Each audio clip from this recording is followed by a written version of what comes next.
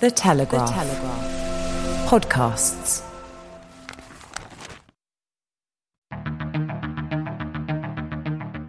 I'm David Knowles, and this is Ukraine, the latest. Today, amid freezing cold conditions, we have the latest updates on the power outages across Ukraine after massive Russian strikes. We discuss the latest US military aid package, and we look in detail at a grumpy CSTO meeting in Yerevan, Armenia, in the context of Russia's fast-declining influence in Central Asia. This hideous and barbaric venture of Vladimir Putin must end in failure. Putin's war in Ukraine has destabilized energy markets the world over. Nobody's going to break us. We're strong. We're Ukrainians. Every weekday afternoon, we sit down with leading journalists from the Telegraph's London newsroom and our teams reporting on the ground to bring you the latest news and analysis on the war in Ukraine. It's Thursday, the 24th of November, day 274, and today I'm joined by our associate editor Dominic Nichols, our assistant comment editor Francis Durnley, and our foreign correspondent James Kilner. I started by asking Dom for the latest news from Ukraine. Well, hi, David. Hi, everybody. It was a very violent day yesterday in Ukraine. As we were live on air with our guest Elena, there were strikes landing as we were speaking to her in Kyiv and across the rest of the country. Left 10 dead, numerous people, many more injured, disconnected 3 nuclear power stations, which I think are back online now. Ukraine saying 70 cruise missiles and other drones were fired across the country. It took out a lot of the electricity grid. Many houses still have no power, dark, cold. The temperature is below zero at the moment, 0 Celsius. And Ukrainian officials are still saying 2/3 of the capital is still without power this morning and no running water. So President Zelensky last night, he spoke to the UN Security Council via video link and also in his nightly address said a very similar message. But to the UN Security Council, he said, quote, "When we have the temperature below zero and scores of millions of people without energy supplies, without heating, without water, this is an obvious crime against humanity," unquote. I mean, this is exactly the pattern we've seen recently from Russia. They're losing on the battlefield. They're losing on the diplomatic front. It's going to be really interesting to hear from James a bit later about the CSTO meeting. They're losing economically. Their industry sanctions are biting in many of the areas that are critical to the war machine. So all they can do is terrorise. They were listed by the European Union yesterday as a state sponsor of terrorism. That's all they've got left. That's all they can do. They are left with a strategy which has shown itself not to work so far and has no prospect of working, I don't think. Which is to terrorise the Ukrainian people, hoping that they will then turn to their elected representatives and President Zelensky and say, "Make it stop, make peace, negotiate at any cost, just make it stop." And I can't see that happening. But I mean, this is not the end of it. There's some very interesting stats out about what we think is left in the Russian precision munition locker. Alexei Reznikov, the Ukraine's defense minister, put some stats out the other day. There's been some corroboration from analysts and think tanks after that. I will dig into that and bring the exact numbers in the next few days. But I mean, they are low and they're not being replenished as fast as Russia is using them. And Russia is getting very, very close to that, what they would view as an irreducible minimum. They always need to keep some for this fictional future invasion by NATO. So they're getting very, very close to that line, which hitherto they've said they will not go below because of an impending war with NATO. So it's very tricky, and this is all they can do. Elsewhere, I should just mention there's 2 other bits and pieces I want to talk about. But firstly, yesterday there was another $400 million in military assistance package signed off by the US. And so this is the latest of, I think, 26 that they've done, the US. It's worth going and having a look at the US DoD, Department of Defense website for the full list of everything that's been supplied so far. I mean, there's simply not time here to list everything that has been sent from the US alone. It is quite impressive. More to do, but very impressive. But the package last night included additional munitions for NASAMS. That's the National Advanced Surface-to-Air Missile System, the very They're very modern, very capable air defence system. 150 heavy machine guns with thermal imagery. These things are important to counter the drone threat, particularly these Iranian Shahed 136 drones. They are low, slow and noisy, so you can see them, but it's just having the ability to shoot them down, and it's just not cost effective to use a $100,000 missile against a $20,000 drone. So the impetus in the last few weeks has been getting heavy machine guns that can just chuck a load of lead into the sky very, very quickly. So an extra 150 of those from the US. Additional ammunition for HIMARS, the high mobility artillery rocket systems, the very precise, very long range artillery system. 200 precision-guided 155mm artillery rounds. So we think these are the Excalibur rounds. These are 155mm artillery shells that can steer in flight. Another 10,000 120mm mortars. HARM, so the high-speed anti-radiation missiles. So these missiles will pick up any radiated energy from a radar. So if you want to launch an airstrike, you need to get rid of the enemy's radar that's looking for you, and they can then maybe send a missile or an intercept fighter against you. So if you've got these radiation missiles that home in on radiation, and this is radiated electromagnetic energy, it's not the radiation from a nuclear strike, for example. But yeah, these missiles are exactly what you need to then knock out those radars, such that your air package can get through and go and do whatever it wants. Back to the list: 150 Humvees, high mobility multi-purpose wheeled vehicles. These are the big Jeeps. I know they're not a Jeep. Don't have a go at me. But these are the big things that we see the US they've had for years, been upgraded. They are very capable. Over another 100 light tactical vehicles. Bloody hell, so many zeros. 20 million rounds of small arms ammunition. 200 generators, critical when there's no power in across the country. Spare parts for the 105mm howitzers and other equipment. So in total, the US has committed more than $19 billion since February the 24th this year, and almost $22 billion since 2014. But I do suggest you, like I say, go and have a look at the DoD website for the full list of gifted equipment. It's also worth looking at what countries have provided as a proportion of their GDP. It's good that everyone's leaning in on this, or not everyone, but hopefully enough people are leaning in. Interesting to see what portion of GDP, and it's kind of Baltic states, Latvia, Lithuania, who are as a proportion of their GDP, arguably doing the most. Now, okay, the US is way out in front. I mean, in terms of donated equipment.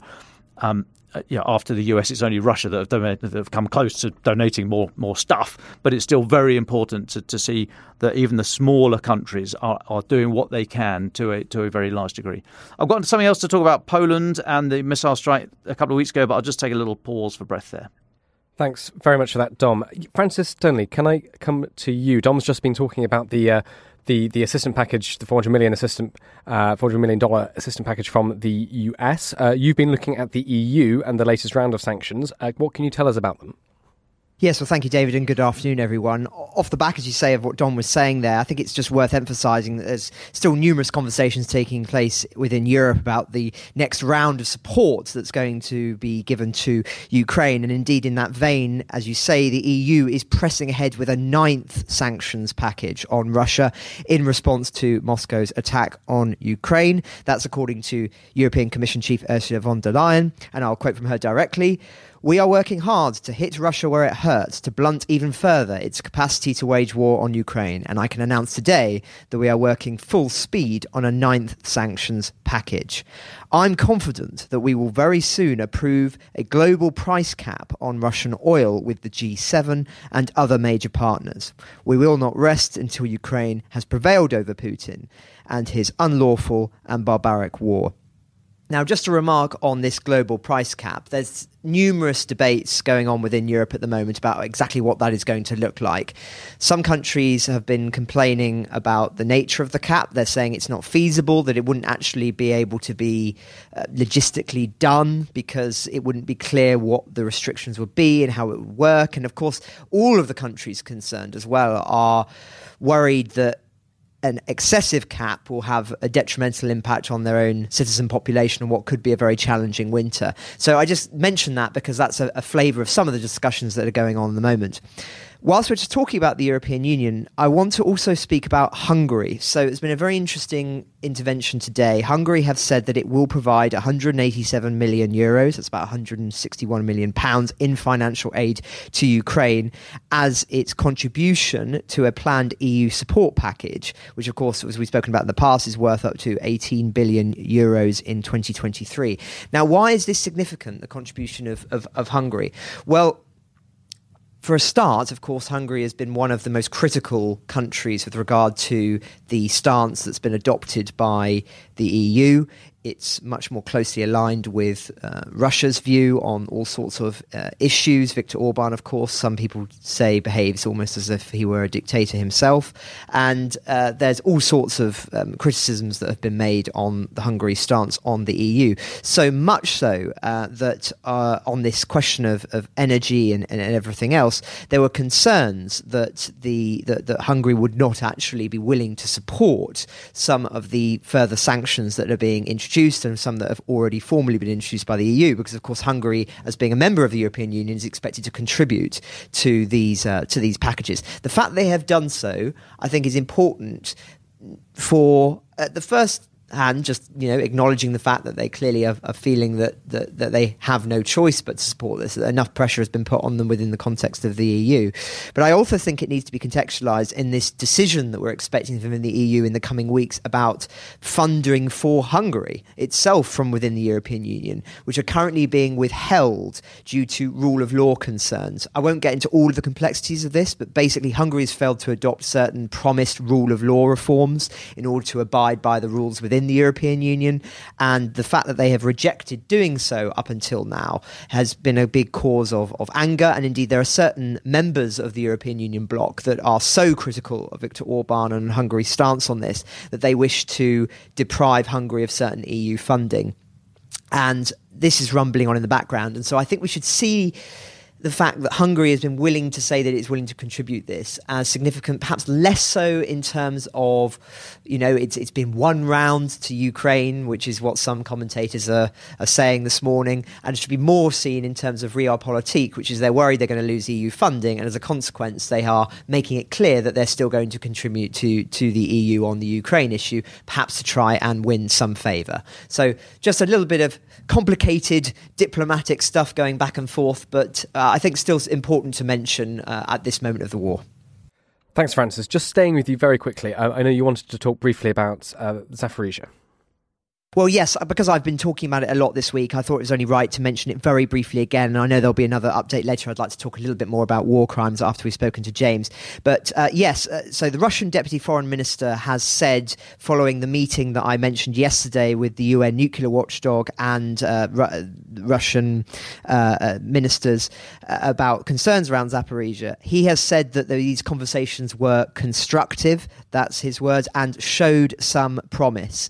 So the fact that these conversations are ongoing, we don't know the nature of them. It's happening in a delegation in Istanbul, as I say, between the Russian delegation and the UN nuclear watchdog, the International Atomic Energy Agency. And as I say, the priority is trying to secure safety at the plant to make sure there isn't some sort of incident there. Of course, the Ukrainians have claimed that the Russians are launching strikes and attacks and all sorts of dangerous things around Zaporizhzhia. The Russians are claiming that it's the Ukrainians that are attacking the site, but I think the fact that they are having this discussion with the Russians means that they are more concerned, the UN, about what Russia might do around Zaporizhzhia for all of the reasons that I've talked about at length in recent weeks, and that Hamish de Bretton-Gordon has spoken about on this podcast, that it may be something where, if worse comes to the worst in this war, that Russia, if they control that plant, can trigger some kind of dirty bomb, or perhaps not, if not that quite severe, can conjure some sort of incident that would mean that there would need to be a pause in hostilities, and that would perhaps put international pressure on Ukraine to agree to some sort of ceasefire whilst the radiation was suppressed. So, as I say, a very small story, one could argue, but an important development, I think, on an issue that we're right to be monitoring. Thank you very much, Francis. Dom, can I just come back to you for one more thing before we bring in James? And thank you so much, James, for listening so patiently. Dom, you've had one of your chats with a quote-unquote Western official about Poland and Germany and Patriot missile launches. Can you tell us what conversation you had? Yeah, sure. So this was France has just left us in Hungary, so let's leap out of there, head a little bit north, and let's look at Poland. So discussion this morning with a Western official about implications for the war in Poland, which actually is timely. Remember last week, so November the 15th, Tuesday last week, Monday last week, whenever it was, November the 15th, there was the missile strike, the blast in Poland, just over the border from Ukraine, which we're still not entirely sure what it was. It's looking as if it was a Ukrainian air defense missile that landed, that was launched in response to the heaviest day of bombardment since February the 24th. So that was the context. Now, after that, Germany offered to send Patriot missile launchers to Poland to help along the border. And last night, Mariusz Błaszczak, the Polish defence minister, has said is urged Germany not to send the Patriots to Poland, but to keep shoving them east, send them to Ukraine. So the Polish defence minister has come out with that statement last night, and he said, after further missile attacks by Russia, I asked the German side to pass the Patriot batteries that it had offered to Poland to Ukraine instead and deploy them on their western border. I said that on Twitter. So that was last night, and then this morning had a chat with a Western official, and Poland sort of featured heavily. So there's some. I'll give you some sort of general stuff about what's happening, what the view is of the Western official about Poland, but specifically about this missile. The official said there's a huge risk of an incident like this happening again, so that there is great concern, and said that it was always recognised, this risk, of a missile strike in Poland spilling out from Ukraine. It was always going to be low likelihood but high impact, and that very, very quickly after that blast last week, Polish authorities pulled the US straight into the investigation, and by early the next morning, they had already, within 12 hours, had got Ukraine in, told Ukraine that they needed to be invited in. I don't know about the political, diplomatic niceties of it, but this suggestion, there was some chat in the first few hours after that Poland was trying to keep Ukraine out of it. I mean, it doesn't seem to be the case at all. There was obviously great concern at the time. And it took a little while for national leaders to get on top of this. If you remember, the G20 summit was going on in Bali at the time, so we had something happening overnight in Europe, which obviously the US have an interest in, and Biden was out east in the G20, so a load of other leaders. So it all took a little while to settle down, but it looks as if it was all to do with comms and timings rather than any sort of diplomatic difficulty. It was recognised, though. The Polish authorities have said that they recognise that if this incident had been badly handled, and they do think something similar is going to happen again. So imagine the post-action review going on here, lessons identified and all the rest of it. They recognise that if it was badly handled, it could easily escalate. It's one of those situations that could very, very rapidly get out of control. But the Western official I was speaking to said that the Polish defence minister's comments last night is consistent with the recent Polish narrative that Germany is not leaning in enough, which I thought was quite strong language. That's the opinion of the Western official on the record, albeit unnamed. But I thought that was fairly strong, saying it was that Poland are of the opinion Germany needs to be doing more. And we've talked about this for a long time, but to have it sort of stated by a diplomat was quite interesting. Elsewhere, other bits and pieces about Poland. So, from the Western official, refugee movements at the moment from Ukraine into Poland are not high. There's been no massive uptick in recent weeks. There's just under 1.5 million refugees registered in Poland, 97% of whom are women. Many of those women are accompanied with children. There's about 200,000 Ukrainian children in Polish schools, and a huge number of Ukrainian women who have come across the border are in the workforce, have entered the workplace in Poland. Most are living in private accommodation. That's as in the generosity of the Polish people. However, this winter there is an estimate of between half and 1.5 million extra refugees if the winter is as bitter and the power situation is as expected. So they are expecting another wave in Poland, although at the moment it seems entirely manageable. Now, we have spoken in the past about how Belarus has tried to weaponise the migrant issue. There's a new fence now on the border between Poland and Belarus, which has reduced the number of migrants significantly. The number of migrants crossing there. It's on a slight uptick. There were 1,000 across that border in September, 2,000 in October, and there's always the threat of an increase from Kaliningrad, which is why there is now a fence being built there between Poland and Kaliningrad. And in the words of the Western official, they are worried there will be hybrid activity to destabilise Europe, unquote, through the migration issue. But I thought it was very, very, very, very interesting, very telling. Other quotes from the Western official: Poland is carrying security for the whole of NATO at the moment, and Poland, if you include the support to Ukraine, is reaching over the 3% GDP on defence at the moment. So I just thought, we spoke about Poland earlier on this week. There was that really interesting article in Politico about how Poland is increasing in importance in the European security architecture. So I just thought it was quite interesting to have a bit of a dive in there. But on the back of the news that Poland has asked Germany to send the Patriot missile batteries direct to Ukraine and Poland's in NATO, right? So there is already an air defence umbrella along there. So great that Germany could offer these things, but let's just keep them going east, lads. Push them over the border, and that will be very interesting to see how Germany react to that. Thanks. Thank you very much for that, Dom. James Kilner, our foreign correspondent, can we come to you? I know you wanted to add a few thoughts on this morning's news from Ukraine, and then we'd love to hear some of your thoughts on the recent CSTO meeting and also the Kazakhstan election. Sure. Okay. It's been a busy morning already, as it normally is on the Moscow desk.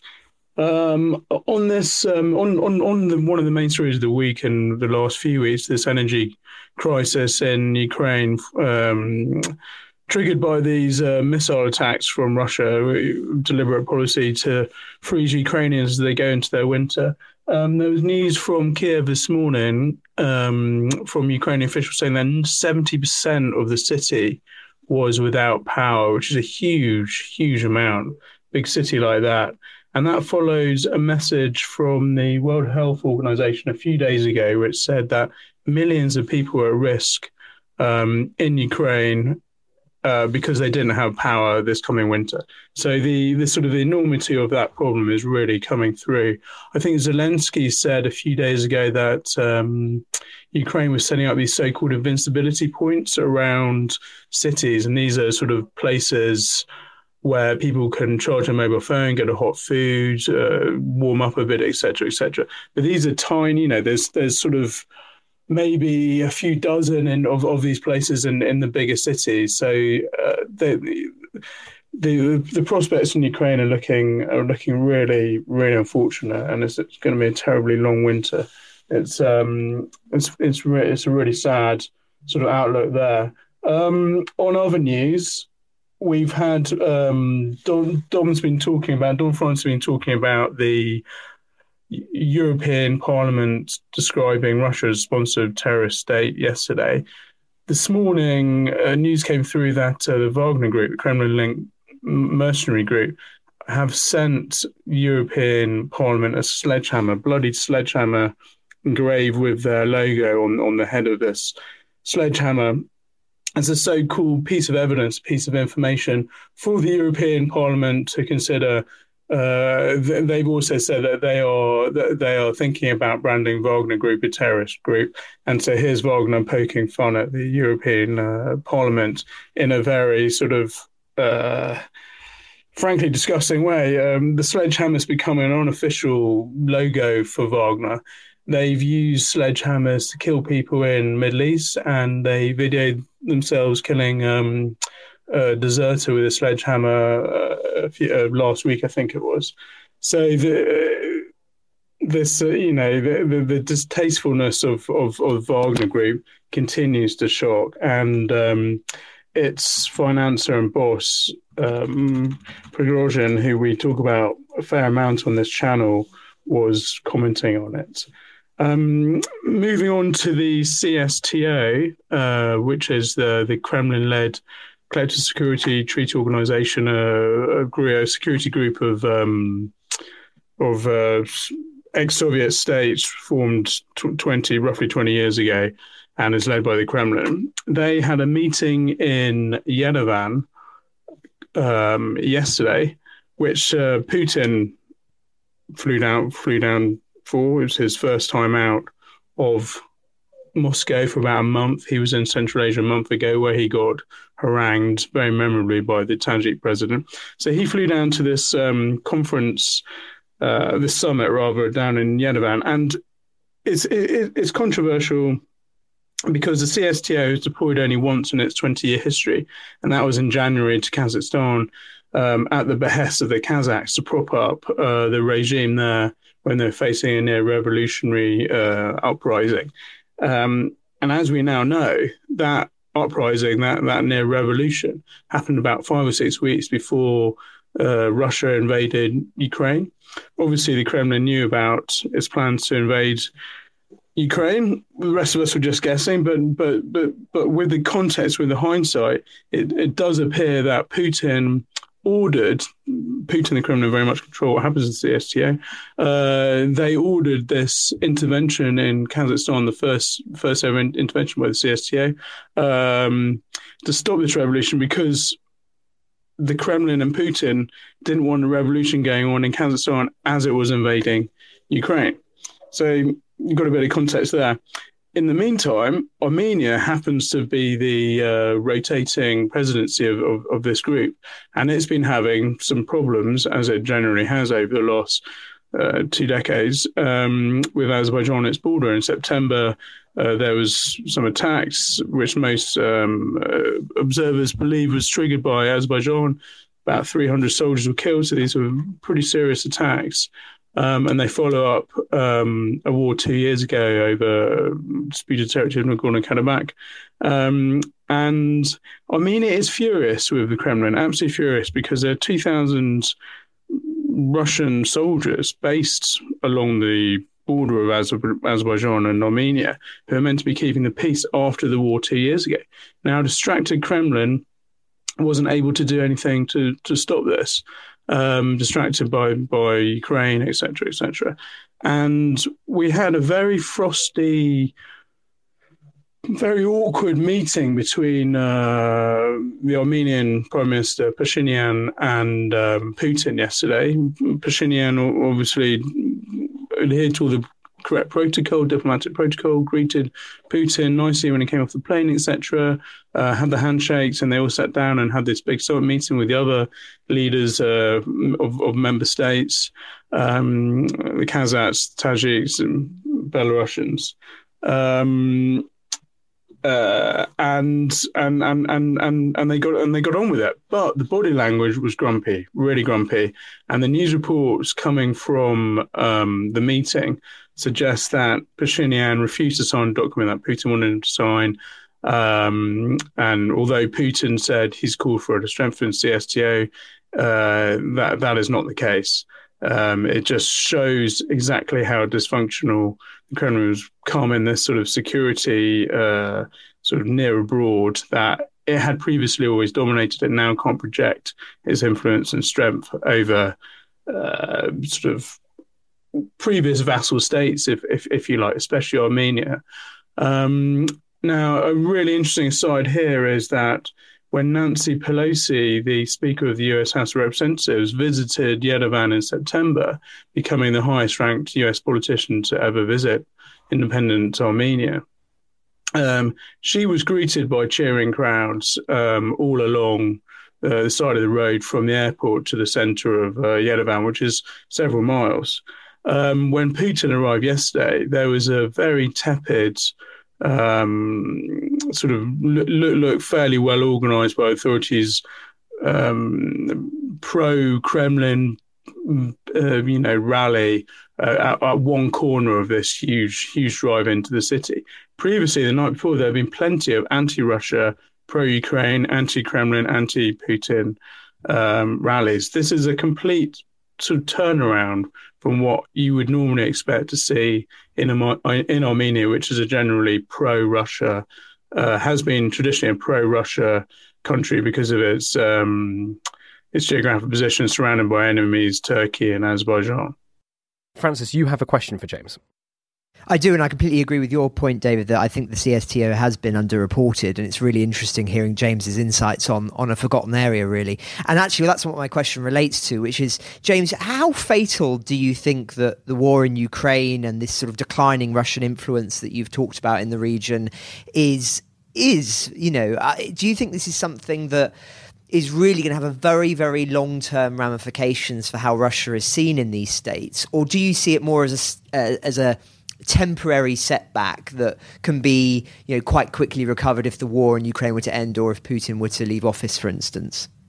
Yeah, great question. I really think this is this is going to be a great problem for Russia for many years to come. It might be the actual severing or the beginning of the severance between Russia and its former Soviet satellite states. It can't happen immediately. The people in power in the South Caucasus and Central Asia, they were born and educated under the Soviet system, and they have very strong personal links to Moscow, etc. And often their first language is Russian. But the generation below that is already becoming increasingly lukewarm about the Kremlin, and the generation below that is moving well together. There's been a real surge in interest in learning national languages, for example. Kazakh in Kazakhstan was really a secondary language until a few years ago, when it became more on trend for middle-class Kazakhs who would normally have spoken Russian, especially in somewhere like Central Almaty, to start learning Kazakh. And the Kremlin's invasion of Ukraine has sped that up. I was speaking to some young Kazakhs on social media, etc., and the phone this week, and you can hear their excitement when they start to talk about learning Kazakh, and it's a deliberate ploy to differentiate themselves from Russia, from their Soviet past. Russia still has huge cultural and linguistic and political links and security links as well. Certainly, all these security services are linked into the Russian. And that is very difficult for a country like China, which has made huge inroads to penetrate. But China's got the big bucks. China has not rocked the boat like the Kremlin has. The Kremlin is not freaking out. China is not freaking out Central Asians in the way that the Kremlin is.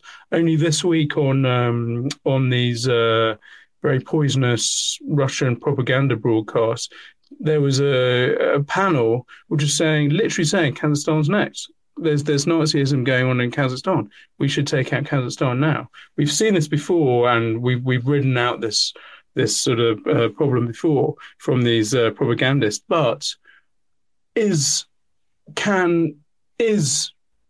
Russia a trustworthy partner? Can it be trusted going forward? There's so many doubts now. Thank you. If I could just come back on that, it's so interesting hearing your insights on this. What would be the process, if we're thinking in the long term, of that disintegration, if it were to occur, of these former Soviet states leaving the orbit of Russia? I know you've spoken in the past about quite how many, the way of articulating it is this, is the sort of Russian tentacles are in these states, whether it be with regard to control over energy, with regard to oligarchic power, for instance. What do you think that process would be? Would it be coming through democratic channels? Would this be something where there would be sort of referenda? Or is this something where it would have to be done through violent means, do you think? That's my first question. I have a follow-up, but I'll let you answer that one first. I don't see any recourse to a violent shift away from Russian hard power or business power over these countries. These so-called color revolutions, most famously successful in Georgia and to some extent Ukraine. They have been unsuccessful in Central Asia. That's just the security services, the Russian influence with the security services and their patronage, etc., is just too hard. That is not going to happen. But I think the business links are already damaged because of this war in Ukraine. the Central Asian states and the South Caucasus are under huge pressure from the US not to help Russia and its businesses skip around sanctions. There was a Russian, an Armenian company sanctioned by the US this week because it was acting as a front for a Russian microchip company, which is suspected of being involved in the Russian weapons industry. So, and we've seen the banks in Central Asia all scrap using Russia's MIR international payment transfer system, and they've made it also increasingly hard for Russians who are still able to hop on a plane and fly to Central Asia. They made it increasingly hard for them to set up bank accounts, etc. So I think those business links are already beginning to be diminished. I think Armenia is an incredibly interesting case, whereas previously it would have looked to Russia to impose some sort of peace deal on the South Caucasus and Azerbaijan. Russia just doesn't seem able to do this. The Kremlin doesn't seem interested or care enough to do it, and instead it is looking to the US and to Europe to negotiate, and this is happening.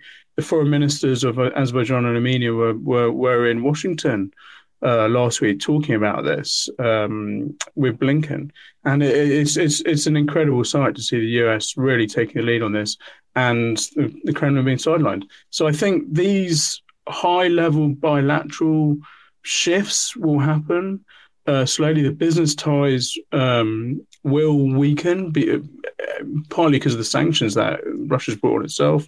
And linguistically and culturally, it is deeply unfashionable to have anything to do with Russia at the moment. One really small anecdote, there's a great chocolate company in Kazakhstan, and this week they released a video which pokes fun at Russia, which is a remarkable thing. It's this video of this poor Russian guy who's clearly dodging mobilization in Russia, and he's trekked over the mountains. He's got his wheelie bag with him. He looks exhausted. He's clearly Russian, and he's all ruffled. And he's in the middle of nowhere. And then this Kazakh horseman comes over, rides over to him, and hands him a chocolate bar. And the chocolate bar's got the picture of the Kazakh flag on. And the Russian goes, "What's this?" And the Kazakh guy just goes, the Kazakh horseman just goes, "This is the taste of freedom." So even the branding and the mockery is really coming through now. It's very interesting. Thanks, James. And just my final question, if I may, which is, how much do you think Russia is actually aware of this declining influence? Are they in denial, or do you think that perhaps part of this strategy of brokering more with African states and peddling those kind of anti-colonialist narratives about the West in those countries is part of them accepting that their influence in these places is on the decline and looking for other places to steer their influence? Yeah, I think that's absolutely right. I think the Kremlin's courtship of Africa and some Middle Eastern countries, through the grain deal and through Putin hating various leaders in Sochi, etc., is part of the realization that they have lost their way in Central Asia, South Caucasus. It's not totally over in these regions for them, but at all, of course not. They still are able to, impose a lot of hard power, but I think the influence has waned, and my Russian businessmen friends who are still in Russia, they are beginning to get really pissed off that they can't do business properly with the West. There had very much been a sort of expectation, anticipation that they would be able to do business with the West through Central Asia, through the South Caucasus, but that just hasn't come to pass. And I think that is a shift which we've seen in the last few months, and I think that is very important to keep in mind. The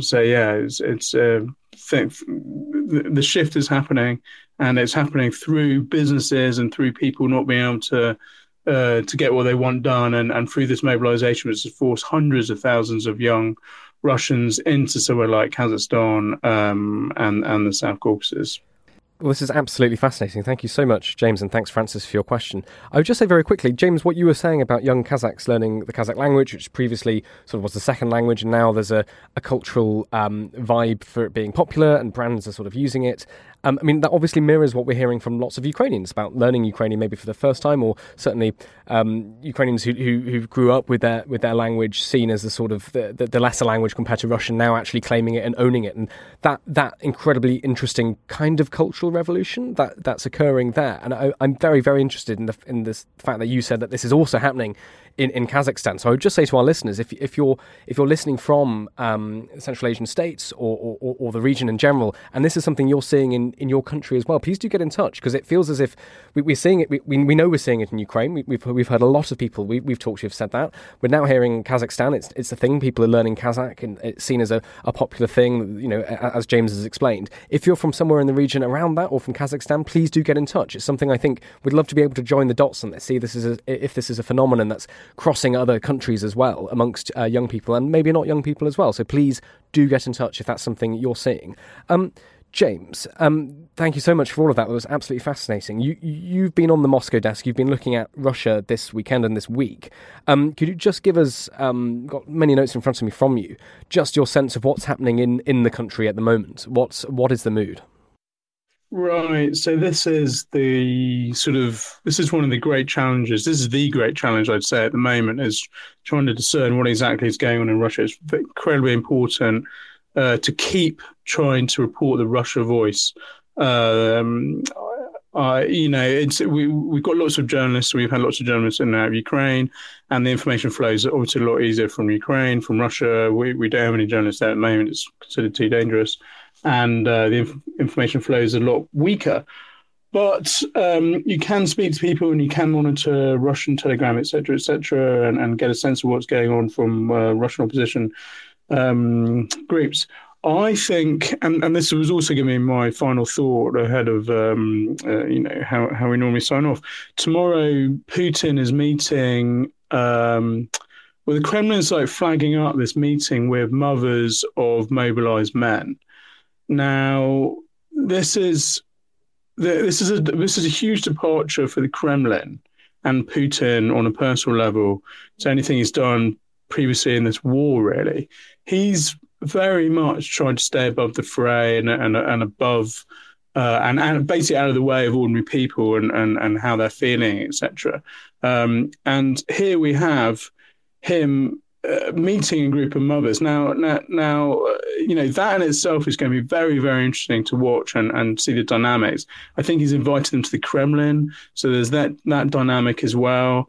But we've already had criticism coming out of this meeting from other mothers and wives of mobilized men who are basically saying that this meeting is whitewashing Putin and the Kremlin and trying to kick the problem of frustrations over how disorganized and awful the Kremlin's first mobilization since 1941 has been, and that the Kremlin and its propagandists are using this meeting, and I suspect they're going to be right, but obviously we've got to watch out for it tomorrow, to pretend and to try and show Putin as being this caring, interested leader, which all the evidence suggests he's absolutely not. He's the opposite. So that is very interesting. And I've been talking to various women on social media in Russia and mainly in Moscow and St. Petersburg over the last few weeks. Now, mobilization was ordered by Putin in just after mid-September. And it was clear within a week or 10 days or so that it was just disorganized, awful, and men were getting sent to front line without proper training, et cetera, without proper equipment. And then the bodies started coming back into St. Petersburg, Moscow, and the rest of Russia. And this is what really made people angry, especially the women. And the more you speak to them, you can feel this resentment, this annoyance coming up. Now, women in Russia are very important. They're a very strong group. They don't get sent to fight the war. They're the ones still in the cities, caring and thinking about the men and trying to keep society running. They're seen as more as having sort of more integrity and more sort of more wisdom in some way. and we saw them be a very powerful group in the 1980s when the Soviet Union was fighting its war in Afghanistan. It was the women, the wives and mothers of soldiers who were really able to play a sizable role, I'd say, in making Gorbachev and the Kremlin then withdraw from Afghanistan, and historians will debate the impact of that withdrawal in 1989, but some will say that really triggered the end of the Soviet Union 2 years later. So the emergence of women, I don't want to overstate it at the moment, but I think that this is really important. It's been building for some weeks, and I've been talking to them, and you can just sense a shift in mood with mobilization from these women. Elsewhere, really quickly, there's a very sad story out this morning from Makhachkala in Dagestan, which is one of the sort of fringe Russia states in the Caspian Sea in the South Caucasus, in the North Caucasus, beg your pardon. And it's a big populous place, and they've sent a lot of people down to. The Russian army is heavily mobilized from there, and has angered a lot of mothers. But this story is really about LGBT rights and laws in Russia. Now, last month, Russia toughened its LGBT laws, and it basically, I mean, they decriminalized homosexuality in the 1990s, but since Putin's come to power, they've made it. They've stigmatized it basically, and they've done this deliberately to try and draw a fissure between what they say is the weak-willed West and the purity of the Slavic world, etc. And this war, they've really gone to town on it, and they toughened the laws again last month, so that if you're now accused of promoting homosexuality, etc., is similar to inciting violence or racial hatred. It's that level of severity. There was a play cancelled in Novosibirsk over the weekend because it was a pantomime, and the fairy was played by a man with a moustache, and someone informed it. The cultural ministry got involved and they banned it. Now, in Makhachkala today, a really sad story. These young guys opened. They had a fashion shoot in a boutique in Makhachkala. It's not a particularly wealthy place, Makhachkala, by any stretch, and so this would have been a big deal. It was videoed, and two of the models were videoed, and they had a tiny bit of mascara on. And this irritated, the hardcore nationalist crowd. They complained to the cultural ministry again. They got lots of death threats. Now the boutiques had to close, and this whole fashion shoot has collapsed in disaster. They may also get charged with promoting homosexuality, which comes with prison sentences these days. That is the Russia of today. I've got more to say, but I think I've been speaking for long enough. No, James, it's absolutely fascinating, and thank you for taking a look inside. As you said, it's often very difficult to get to read the emotional sense and see what's going on. So thank you for your reporting. Dom, I know you had one question, and we're just starting to run out of time together. So James, are you all right if Dom asks one question, and then maybe you, James, in your final thoughts, you sort of sum up some of the other notes I see you've got there, because they are very interesting, and I think we should know them. Yeah, sure. Just fire away. Brilliant, Dom Nichols. Thanks, James. Lovely to speak to you again. Just a quickie. Does Russia need Armenia? Or no, sorry, the other way around. Does Armenia need to stay in the CSTO? It's got no land border with Russia, so the big hold over these countries are, well, I'm going to come and hit you with a big stick if you don't do what I say. That's been shown to be a load of rubbish. The genie's out the bottle. Russian influence is waning in the region. So what is holding Armenia in the CSTO? Thanks. I don't think these Soviet clubs, which were set up in the early 90s, mid-90s, with the Kremlin at power, I don't think a member state can just drop out. I mean, if it did drop out, it would collapse the whole thing, and the Kremlin would, lose its mind over it, and it would be an incredible story. But also there are still 2,000 Russian soldiers, peacekeeping soldiers, in Armenia. The consequence of this peace deal that the Kremlin imposed 2 years ago. And also the Kremlin has one of its biggest military bases aside from the 2,000 peacekeepers in Armenia, in Gyumri, just outside Gyumri, you can go and walk around the perimeter if you fancy it. So I don't think it's as simple as just flouncing out. And I think Armenia would really appreciate the Kremlin playing a stronger role in imposing peace with in the South Caucasus and stopping Azerbaijani aggression. The Kremlin is just distracted and doesn't want to use the CSTO to do anything other than prop up its Kazakh mates when they look like they're under real revolutionary pressure. And Turkey, as we know, has really become a power player in the South Caucasus over the last few years, and especially since the war in Ukraine, and it is backing Azerbaijan 100%. And the Kremlin is very wary of that. So I don't think Armenia has any intention of leaving the CST. I don't think it's really possible. I think it genuinely would like more Kremlin interest and intervention in the region, but just hasn't been able to get it. And I think that frustration was on show yesterday with Pashinyan refusing to sign this document. And yeah, we'll have to wait and see. But the CSTO has shown itself to be, other than this rather odd and peculiar intervention in January in Kazakhstan, a toothless tiger. So yeah, let's see what happens there.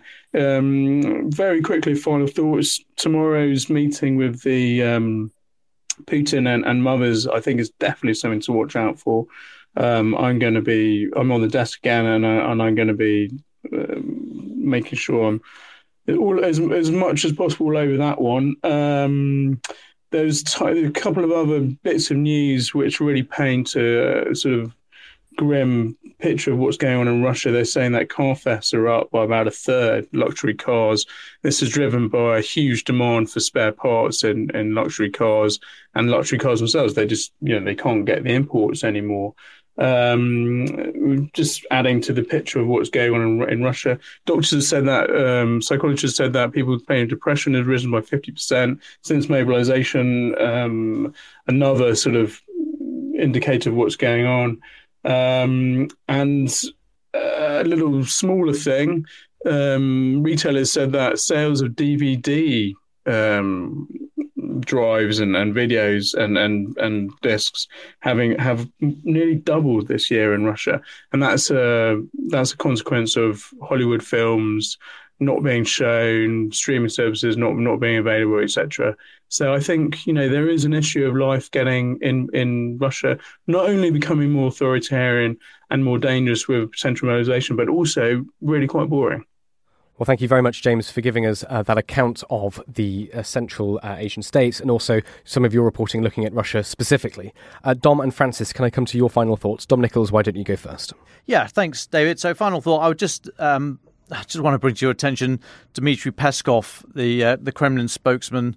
I don't often like being just amplifying these ridiculous comments, but they are so ridiculous that I think this one does need amplifying. He was talking about how the Ukrainian leadership can end the suffering and stop all these strikes on the electrical and water stations around Ukraine. And he has said he's told reporters this morning, quotes, "There have been no strikes on social targets, and there are none. Special attention is paid to this. As for targets that are directly or indirectly related to military potential, they are accordingly subjected to strikes." Yeah, fine. And then he finished off with, "The leadership of Ukraine has every opportunity to bring the situation back to normal, has every opportunity to resolve the situation in such a way as to fulfill the requirements of the Russian side and accordingly end all possible suffering amongst the population." I mean, it's just idiocy. They try to give this appearance of calm and measured respectability, that they're in no way irrational, that all Ukraine has to do is just give in and do what we want, and then the pain will stop. I mean, this is the language of a bully and an abuser. It's the classic, look what you're making me do to you. It's horrific. And this is why I mentioned it. I hate echoing this guy's comments, but we need to just reiterate the abuse and terrorism that's going on here. And that statement says it all, and I couldn't let that go unremarked. Francis Sterling, what are your final thoughts? Well, yes. Today is the 9-month anniversary, of course, of Putin's invasion back in February. We've been covering it almost every day since then. And over that time, we've seen the confluences of this conflict go back and forth, of course. And then this winter, as we've signalled for many weeks now, will be an immensely challenging period, perhaps the most difficult for Ukraine since those early days of the war. And with that in mind, I just wanted to draw attention to a single story as part of my final thoughts. We've seen some footage today of where doctors are forced to use batteries and power generators holding torches over the body of a child after a power cut in an operating room. It's pretty harrowing footage, and it's just one example of what it means for a state to attack civilian infrastructure and why it's deemed constituting a war crime. And so this is just a taste of what we can expect, I fear, over the weeks ahead, particularly if these attacks continue on civilian infrastructure and the winter gets increasingly worse. I saw a report today that this is from Children of War, which is a website monitoring child casualties, that they now think that more than 400 children have been killed and 323 are still missing since Russia invaded in Ukraine. That's before you even count the potentially hundreds of thousands of children that have been forced to leave the country, many of them deported by the Russians themselves to Russia, which, as I say, is a story we're going to look at again. So this is really, really hideous stuff. And I just wanted to end by reflecting on a piece that I'd recommend listeners to look at on our website, which is by Con Coughlin, who's our defence columnist. And he just wanted to look at what are the legal avenues for trying Putin and generals who are involved in these acts. And it's quite a complicated piece, but I'll just try and break down the essence of his argument. So bear with me. So, of course, Putin is calculating that he will never be held accountable because he holds one of the 5 permanent seats on the UN Security Council, and as a consequence will be able to veto any move by the West to establish a war crimes tribunal along the lines of the one that we saw, of course, after the wars in Yugoslavia. China too, I think we can expect, would object because they would really resist the establishment of any body that could investigate its own treatment of the Uyghurs people. So that's his expectation. But apparently there's some very interesting work that's being done at the moment as an attempt by lawyers to look into the crimes that were committed during the Syrian civil war and to effectively establish a UN-sponsored tribunal that will be able to act independently of the UN Security Council, that will still try and bring these people to account. That is a process that is currently ongoing in the case of Syria. But if it is established, then it would set a precedent that could be applicable in the case of Ukraine as well. And it's clear that that is the conversations that are taking place at the moment.